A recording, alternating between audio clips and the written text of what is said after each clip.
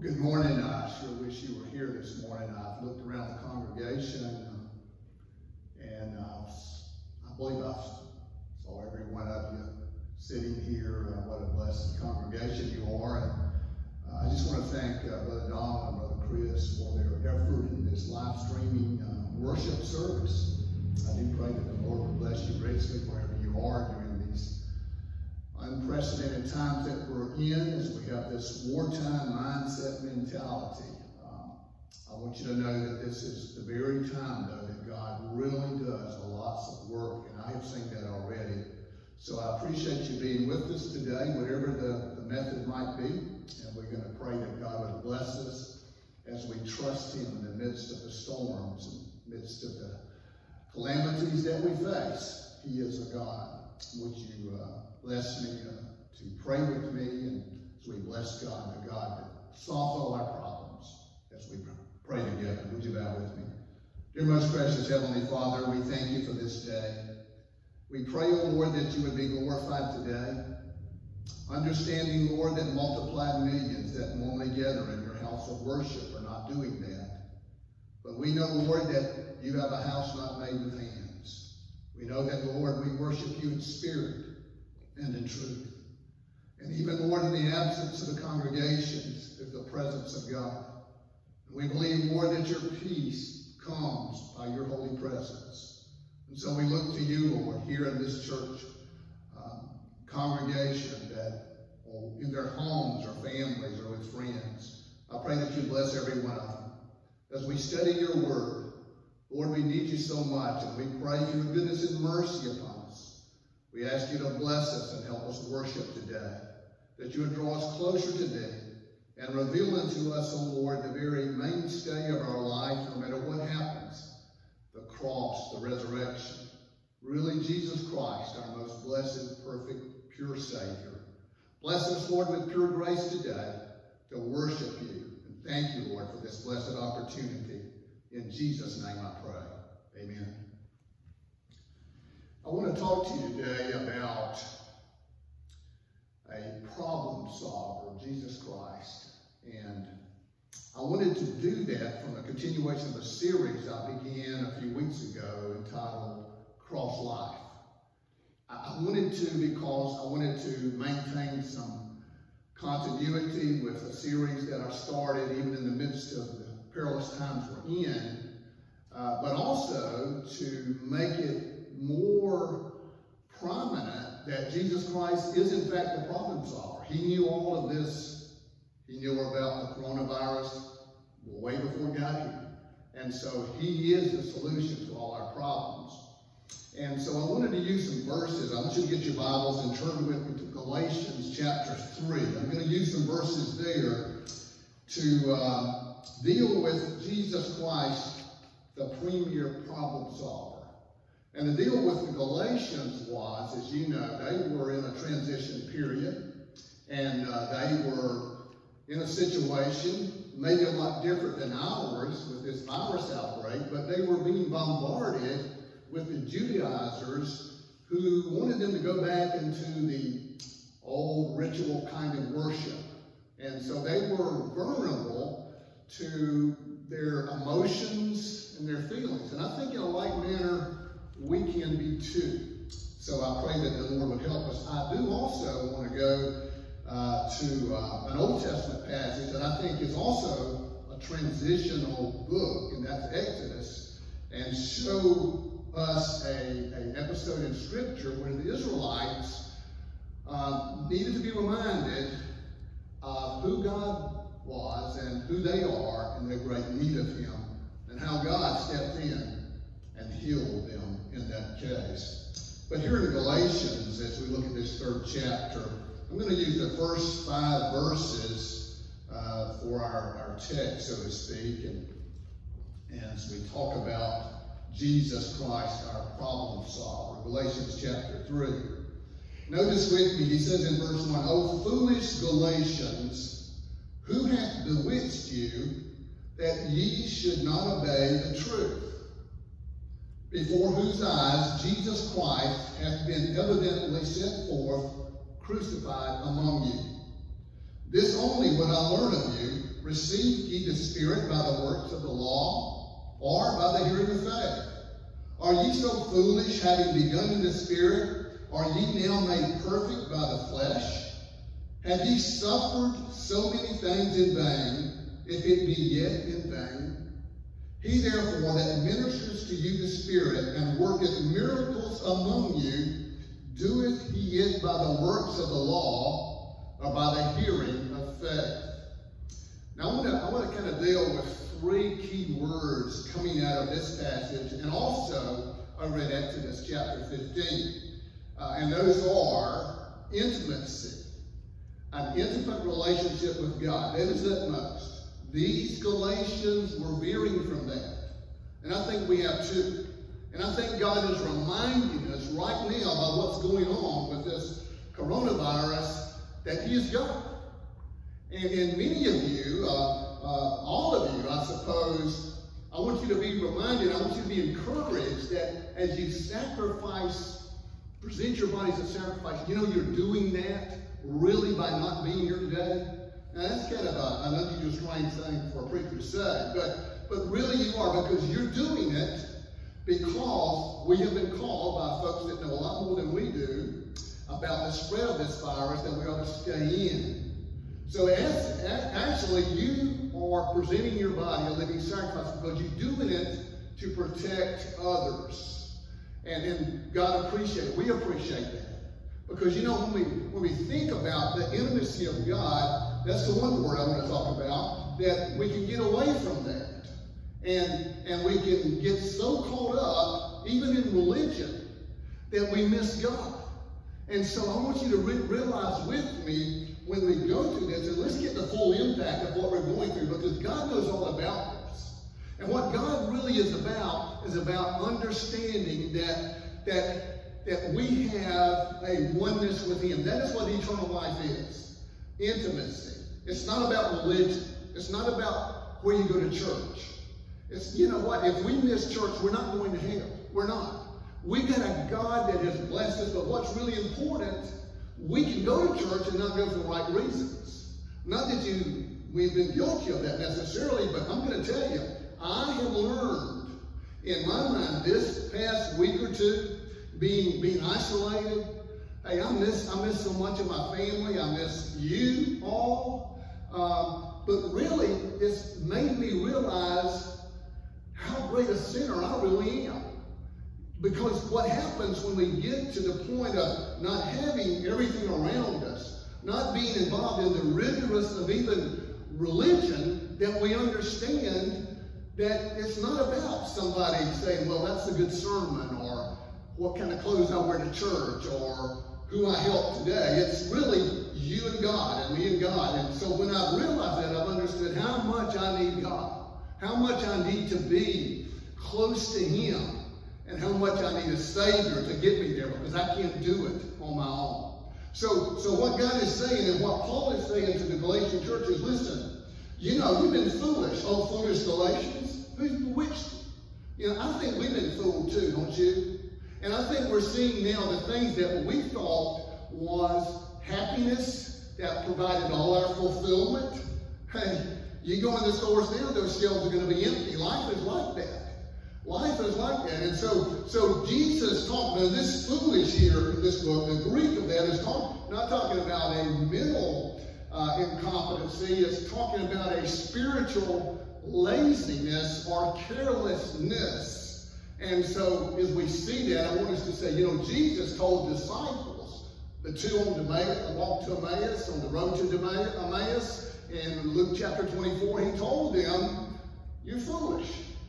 Because you don't understand that Jesus has to die and that he rises again.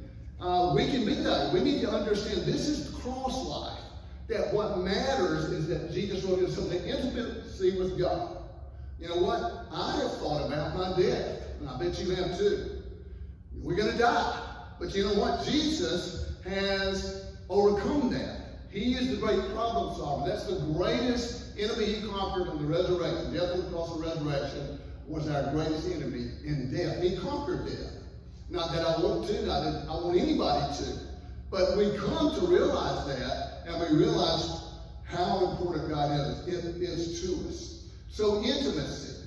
And then the intercessor. We've got to understand that Jesus Christ is our intercessor. And the Galatians were thinking, well, maybe I need to be circumcised. Maybe I need to get back into these rituals. So you know, we probably have been thinking about what else can we do?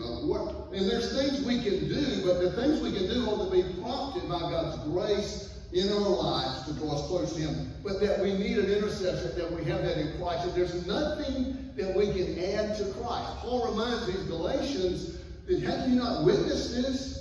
He says that you should obey the truth, before whose eyes Jesus Christ has been evidently set forth, crucified among you.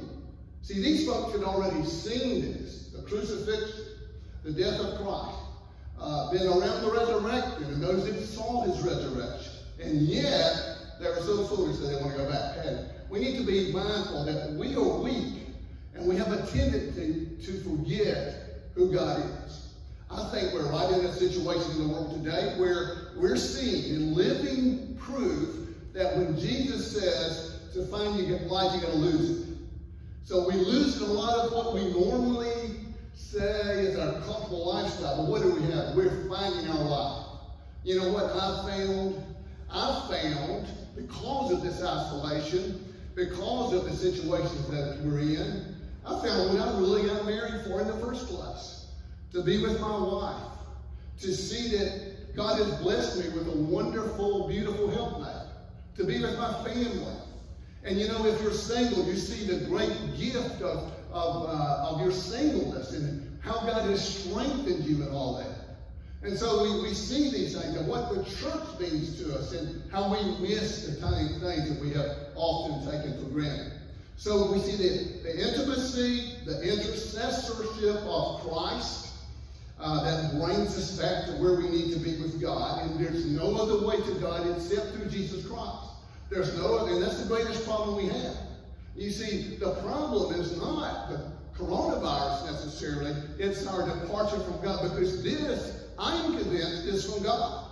And God is saying, listen, if I have to clean the shelves, if I have to close the stadiums, if I have to shut down life on earth as we know it, for you to be mindful of who I am, then that's what happens. And so God uses means to do that, and He uses means to heal as well. And then the third point, or the key word I wanted to bring out of this, is interest. So there's three. There's intimacy, there's intercessor, and there's interest. What I mean by interest is listen to God. Follow God's instructions. I don't know about you, but I have a hard time following instructions sometimes. And I have paid for it dearly and seem like I continue to do that. You know, just yesterday, for example, I was trying to work on my yard, cut some grass. I had my lawnmower, and I realized I got a few miles on my lawnmower, but I want to get another year out of it if I can. And so I was out there, and the belt came off, and I put the belt back on, and I couldn't get it cranked. And I just kept working with it, and it just would click. And my wife, Benny, came out, and she wondered what I was doing, and I guess she noticed what I was doing. I couldn't crank the lawnmower. And I said, you know, I think it's time to get a replacement maybe. And I tell you, I was trying to crank it, and I was about to forget I was a preacher. But then I said, Benny, you want to ride around? So we just took a ride out and looked around in the woods, you know, in the roads, and we came back. And I walked back out to the lawnmower, and I remember, for some reason, I just clicked the button on the controls that controls the blade. Well, I had it engaged. And so I had to turn the engagement off, and that made it crank. Just like that. I was almost embarrassed to tell my wife that's how silly I was in having the braid engaged, it won't crank. So many times in our life, what I thought about there was, you know, you and I, our life is so engaged that we miss really what cranks us and what makes us motivated the right way.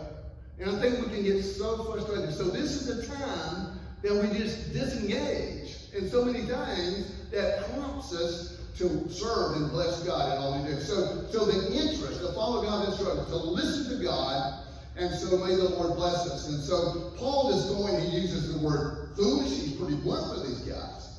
And then he says, you've been bewitched. And that means they've been flattered. It doesn't mean they were under some spell or something. It means rather that they've been flattered, they've been enticed, they've been following their emotions. They wanted to feel good. And you know what? We are in a situation now where we're just worshiping the bare God. We're not here to feel good. We're here to bless God for who he is, not because we have a blessing. Okay? That's what we're here for. So that is Jesus seeing him as the premier problem solver. Now we see this and we understand these 5 verses are just setting the tone for what Christ is and who he does, and what he is and what he's done and what he continues to do in our lives. Now I want you to turn with me. I told you the Old Testament. I want to look at Exodus chapter 15. You know, as I was studying this, my mind just went here, but I know it's Old Testament, but it's so relevant in shadows and types of Christ. And I think it's very pertinent to proclaiming some of the truth that we're all experiencing right now. So listen to me. Here it is. I'm in Exodus 15. I'm going to start reading in a few minutes from verse 22, Exodus 15. But I want to set the context of this. Here is Israel, God's people that he chose. You are God's people. God chose you before the foundation of the world. God set his love upon you, not because you were lovable or because you would never sin or because you were going to come to faith. He did it because he loved you. And he loved you when you were enemies. He loved you when you were disobedient. He loved you when you were sinners. That's who God is. That's what he did. He loved you. And so he chose Israel, and he brings Israel out of bondage. Now remember that. I know you all know the story. They come out of Egyptian bondage. They've been there a long time. They haven't had time to think about God, probably. So he brings them out, and he does this in a miraculous way. You remember he opened up the Red Sea. I mean, just parted it. They had nowhere to go. They had nowhere to go but God. And you know, we have nowhere to go but God either. We just need to realize it.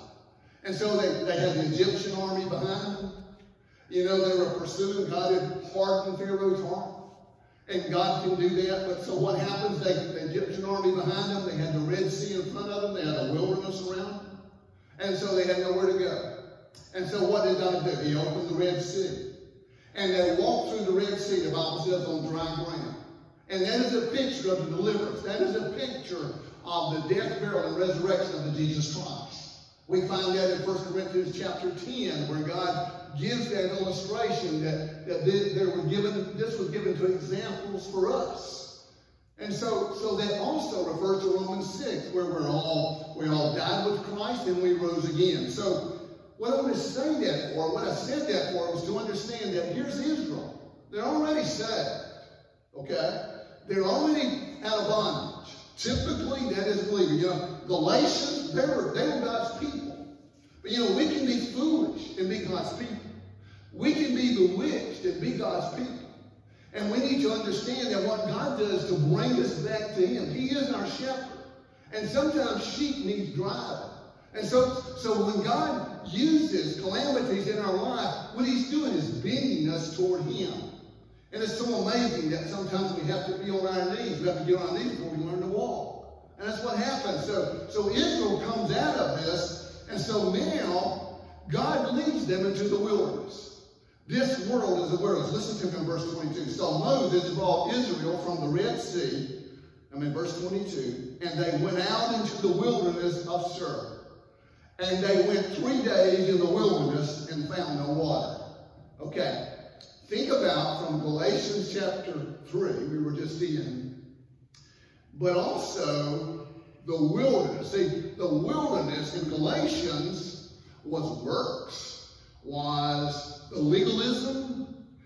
The wilderness in this world from believers is this world system. But notice they went 3 days. What does that remind you of? It's the resurrection. The number 3 in the Bible is always about the resurrection. So they were walking on resurrection ground. I want you to be reminded that you are walking on resurrection ground. even in the midst of calamities. See, God has a purpose of the wilderness. Maybe this coronavirus is that wilderness. I suppose it is. But you know what it does? It has a purpose. It humbles us. Yes, it does. That's what the wilderness does. It humbles us. And when we're humble, that's when we're lifted up.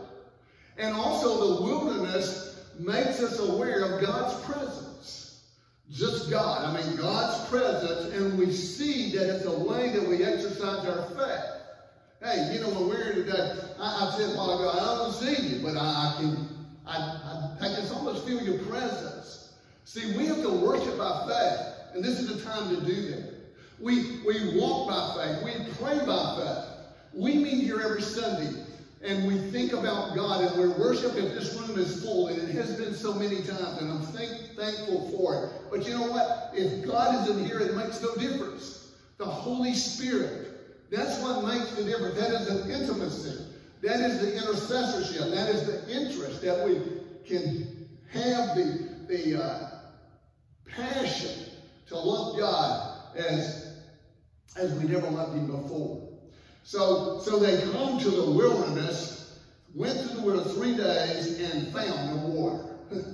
They found something they didn't have, something they needed they didn't have. Have we noticed that in the world today?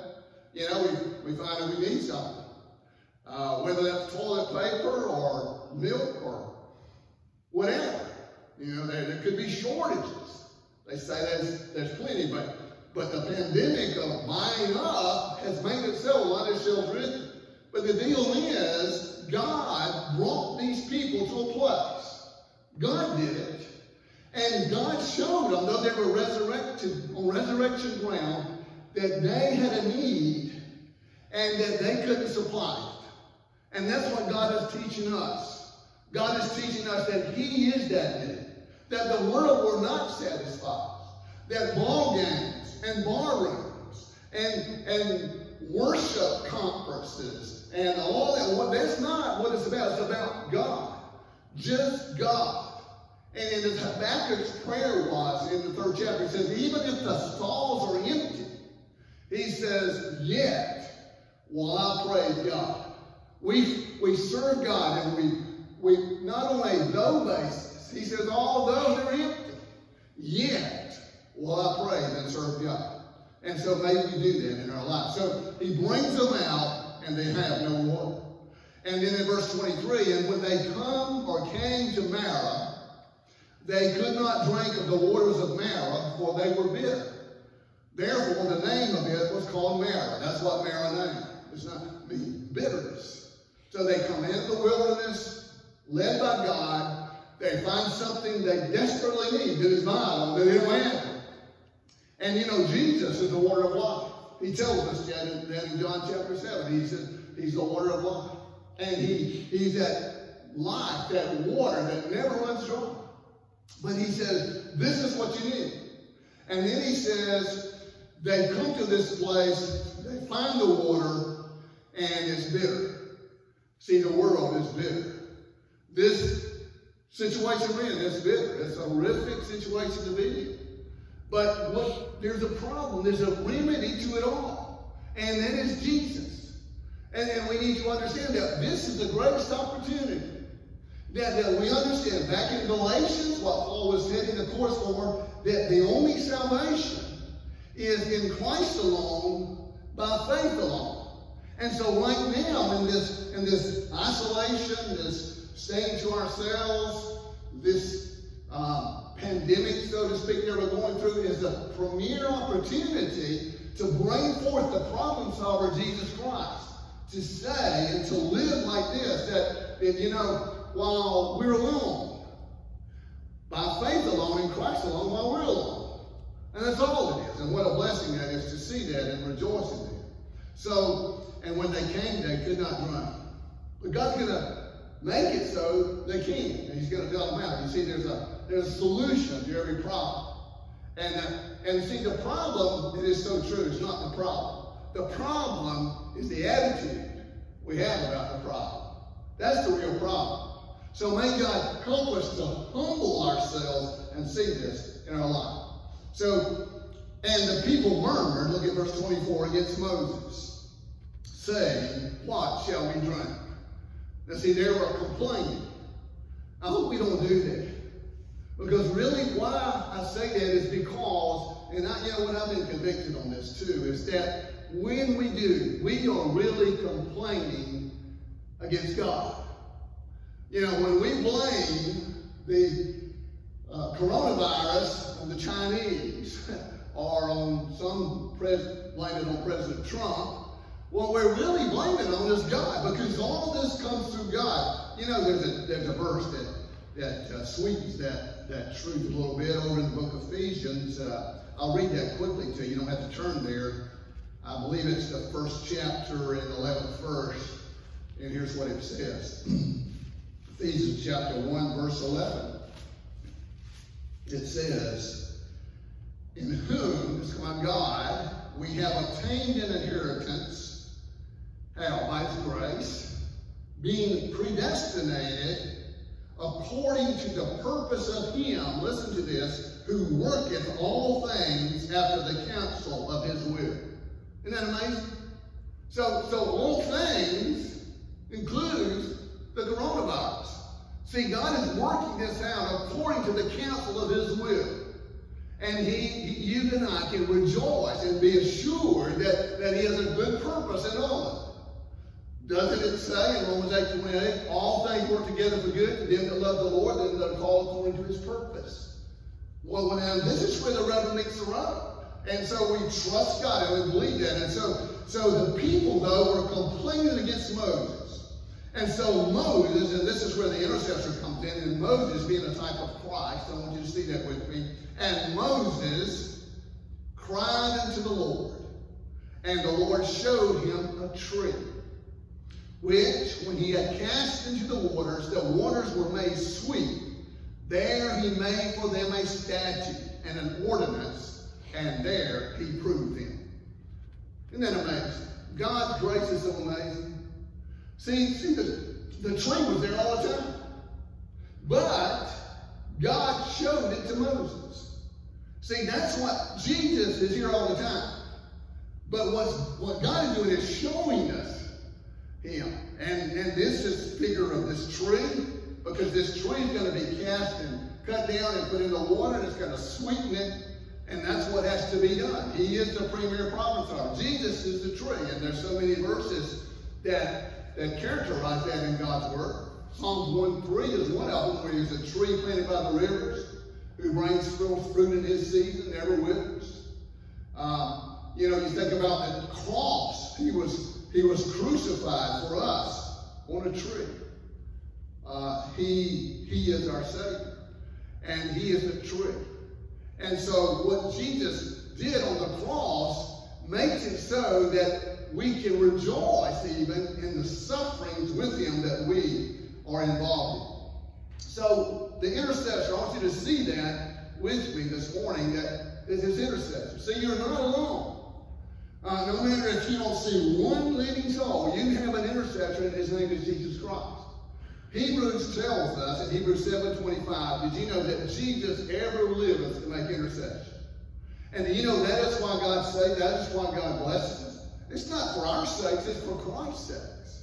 The scriptures tells us, if God marked iniquity, who will sin? Not us. That's it, nobody. We're all sinners. But yet, he is our intercessor. And in 1 John 1:9, he says, if we confess our sins, he's faithful and just to forgive us and cleanse us from all unrighteousness. That's Jesus. That solves the problem. That's our greatest problem. I have seen that just me to myself. My greatest problem is me, my sinfulness. And this is an opportunity as we get by ourselves more. Even though we see the wilderness, we realize when God saves us, this world becomes a wilderness. The shelves of life are empty. What we thought would make us happy is not going to do it. Only Jesus can do it. And we see that, and he makes this intercessor. That this word crucified, Paul used in Galatians, our text a while ago. That is and some of you English teachers can correct me, it's a past participle. And what that means is it's a historical fact That is the crucifixion of Christ. But it's also continuing. So that when we read verses like 1 John 1:9, it's not that Jesus just forgives us once. His cross, that's the premier problem. He continually forgives us. He never limits to make intercession for us. What a blessing. And so even though these people here and in Galatians were God's people, positionally they were saved. Just as they ever have been. But they were not practicing that. So that's where the peace and the joy and the fruit bearing of our lives come when we practice the position that God has given us in Christ by His amazing grace. You know, I was thinking the other day, a good way to illustrate not being able to come to church and still realizing the intimacy, the intercessorship, and the interest that we have in God, and that He creates us with the Holy Spirit, is to think about the example that Christ gives us in Luke chapter 18 of the publican and the Pharisee. See, the Pharisee was in the church. The Pharisee says, you know, I got to go to church because I want people to see me. I've got to go to church because I want to pray this long prayer. And I want people to know I give a lot. So he gives 3 times a week. His tithes way above his calling. But he wants everybody to know about it. Luke 18, you can use the word I there a lot, or see it in the scripture. Then there's a man, the publican, never to get to church. The Bible says he stood outside and smote his breast and said, Lord, have mercy upon me, the sinner. And you know what? I think this is the greatest platform we've ever had for revival. Because we see ourselves. We have to disengage our life in such a way that what matters now, you know, we have to deal with ourselves. We have to see the wilderness. And when we see ourselves, that's where we find ourselves. And when we find ourselves, we find God. And then we find God is really the problem solver of all our life. And all the time we thought we had to do it. So intercessor. And then let's go on. I'm still in Galatians, or rather Exodus. But I want you to see the transition with me. Same sort of context in a way. People being deceived because of their experience. And yet we need to bring this back to understand that we trust God. And we realize that when He's given us the Holy Spirit in the New Testament age, that Holy Spirit is with us. What we have to do is submit to it. It's not about trying to do good enough to get the Holy Spirit. It's about submitting to Him and letting Him have His way. It's about surrendering to God. And I believe that's what God is teaching us. And then He goes on to say, after Moses cried unto the Lord, in verse 26, and he said, this is what God says. Now listen. If thou wilt diligently hearken to the voice of the Lord thy God, and will do that which is right in His sight, and will give ear to His commandments, and keep all His statutes, I will put none of these diseases upon thee, which I have brought upon the Egyptians, for I am the Lord that healeth thee. You can pin that verse up somewhere. That's a good verse, especially for the time we're living in. Not that any of them aren't. It's just amazing to see that God says, if you will listen to me. And so that brings me to my last point of interest. Following God's instruction. I said somewhere the other day, and I know it's a favorite verse of you all, 2 Chronicles 7:14. If my people, notice who the audience is, God's people, not the world. If my people, which are called by my name, shall humble themselves and pray and seek my face and turn from their wicked ways, then will I hear from heaven and heal their land. But it's about God's people. It's about you and me. It's about coming to grips with our life. And when I think about the great revivals in the world, I think about Josiah and Nehemiah and Daniel. And I was reading about those guys. And one of the first things they cried out to God, they said, God, forgive me of my sins. They didn't say they said me. We have sinned. And so may God help us to see that as we deal with life and the problems that we have, and we see what God says. You listen to me. And you know, it's time, don't you think, that we listen to God about how to live? And not just what the world says, but what does God say?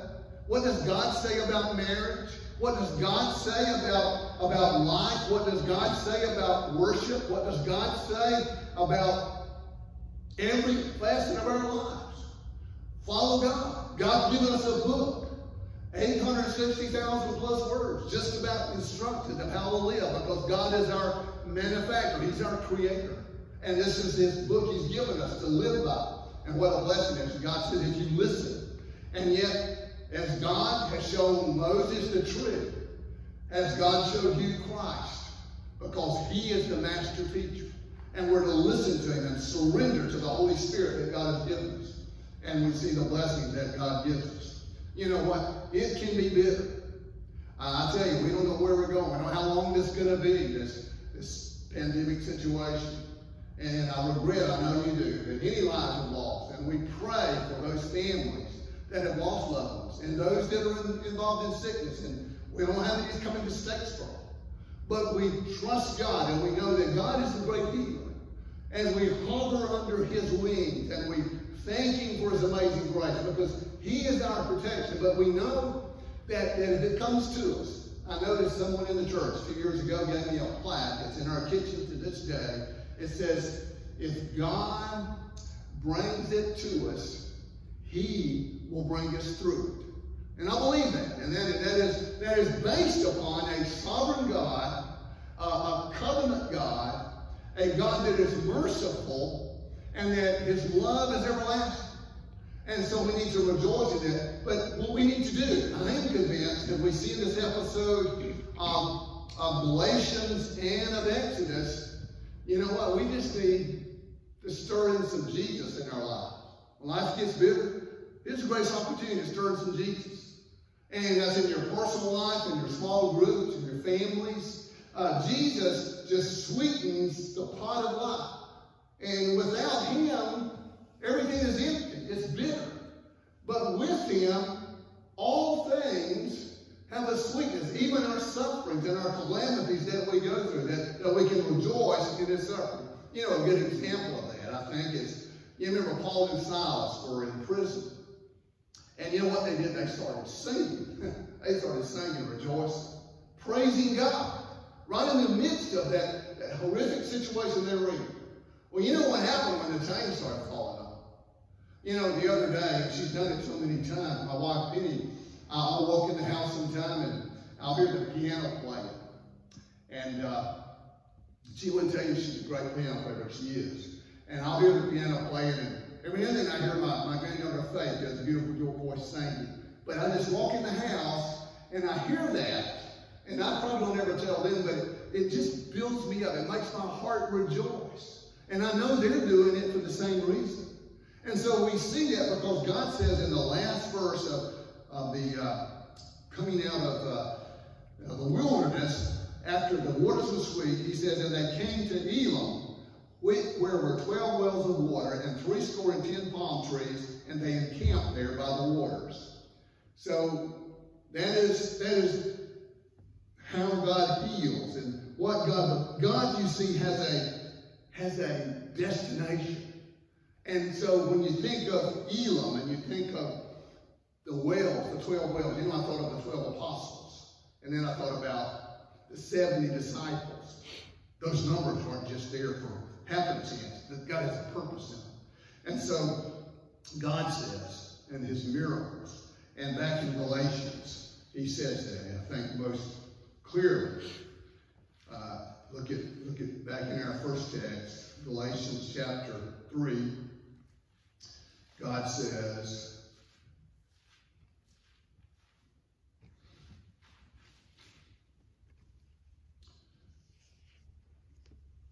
in verse 5, last verse we use as a text. He therefore that ministereth to you the Spirit and worketh miracles among you, doeth he it by the works of the law, by hearing faith.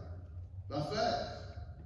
And faith is right where our life to bring out the faith that God's called us to bless us. To walk by faith and not by sight. And we're in to see God's miracles. The miracles of understanding that in the midst of the situations that seem so horrific and that beyond that is the clear sky of God. Because the clouds may be in life, but beyond us is a blue, clear, shining sun and blue, beautiful sky. And so God is so much like that. He is calling us to be intimate. He is calling us to come to him through an intercessor, Jesus Christ. And he's calling us to hear him, to have more interest in God.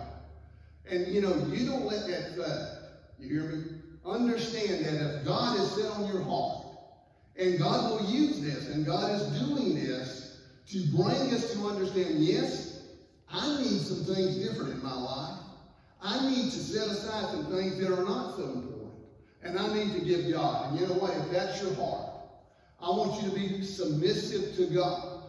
And God says, you listen to me. And one of the things God says to us, if you haven't been baptized, as a believer, you've been baptized by the Holy Spirit. But to be baptized by water, by immersion, following Christ, that's the call of the Great Commission.